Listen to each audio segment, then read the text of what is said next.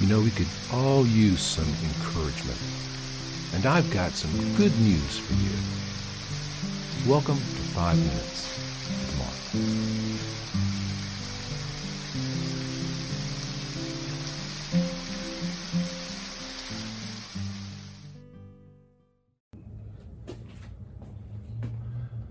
Well, greetings, fellow travelers. Welcome back to 5 Minutes with Mark. We pick up the story today in the Gospel of Mark, chapter 1, at verse 21. Then they went into Capernaum, and immediately on the Sabbath he entered the synagogue and taught. And they were astonished at his teaching, for he taught them as one having authority, and not as the scribes. So, right from the beginning, we see that Jesus is different. Jesus comes into the religious establishment, and this is going to be the first thing that we see, the first interaction that Jesus is going to have with the synagogue, with the religious establishment of the Jewish people. Ultimately, he ends up with great conflict with the temple. In fact, it's the religious leaders of the Jews that are eventually going to have Jesus executed. So there's going to be this growing tension between Jesus and the scribes and the Pharisees. And those are two words we hear a lot, the scribes and the Pharisees. So who are these people? Well, the scribes are the temple lawyers. The job is literally what it sounds like. They hand copied the scriptures, the Old Testament, the Torah, the law, and the prophets, and the Psalms. They would go through and make a handwritten copy of these things. That's how the Jewish literature was maintained and passed down. And because they were so skilled at copying the text, they were extremely familiar with it. And so they kind of became the legal experts. They were the experts on the scriptures because they knew it so well. These are the scribes. And so Jesus is going to come in, and when the scribes would teach, when the scribes stood up in the synagogue and they would read a passage of, Moses or one of the prophets or one of the Psalms, and then they would expound on that. What they would always do is say, well, and Rabbi so-and-so taught us this. In other words, they would stand up and they would teach, but they were teaching based on the established tradition. What does the traditional teaching from those who went before us say about these things? But Jesus was different. Jesus walks in, he reads the passage of scripture, and then he begins telling them what this means. Now, Jesus being the author, since God is the author of the scriptures, right? And Jesus comes in and has all authority. And that's what they say. They're astonished, for he teaches like one who has authority.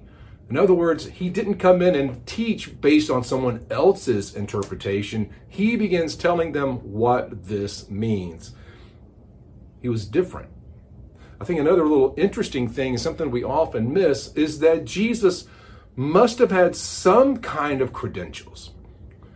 Just like today, a stranger does not walk into your church and step into the pulpit and begin teaching the people unless the pastor knows him, has asked him some pretty important questions, and makes sure that his doctrine is right and that he has, some kind of credentials to stand up and teach the people. We have to be a little protective of that. It's not that people aren't allowed to teach, but we just want to know who they are before we turn our people over to them and let them teach. And so for Jesus to have walked into this synagogue, he must have had some kind of reputation or some kind of connection with the leadership of that synagogue, with the rabbi who would have been the local leader of that synagogue. Or perhaps he had gone through some kind of training. We don't really know. Did Jesus go to school? We don't know. We know a little bit later on in the Gospel of Mark, it's going to be revealed that he's a carpenter. And that's a very valid trade. It's a great trade. We assume that it's a family trade. His father was a carpenter. Jesus became a carpenter. But that doesn't mean he was uneducated. And so it's kind of interesting to look at and figure out why are these people letting Jesus into the synagogue and letting him stand up and teach. So again, a fascinating little thing that happened that we often miss. But what's really important in this passage is for us to understand that Jesus does have authority. When Jesus tells us what the scriptures mean, he does that because he knows what they are, and he knows the heart of God and the mind of God. And he's giving to us the real interpretation. If you go back, for instance, into the Sermon on the Mount in the Gospel of Matthew, and Jesus will say, well, you've heard it said, but I tell you.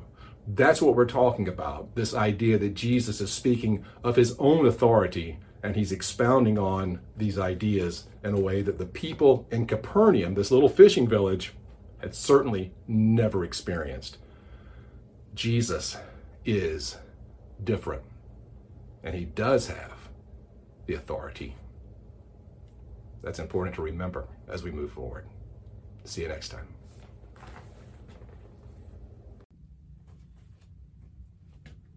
I hope you're enjoying this Bible study, this quick devotion.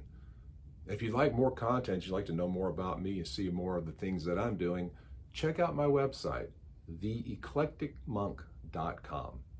There you'll find out about my video vlog, my podcast, and a whole lot of other stuff. Hope you'll join me there. Thanks.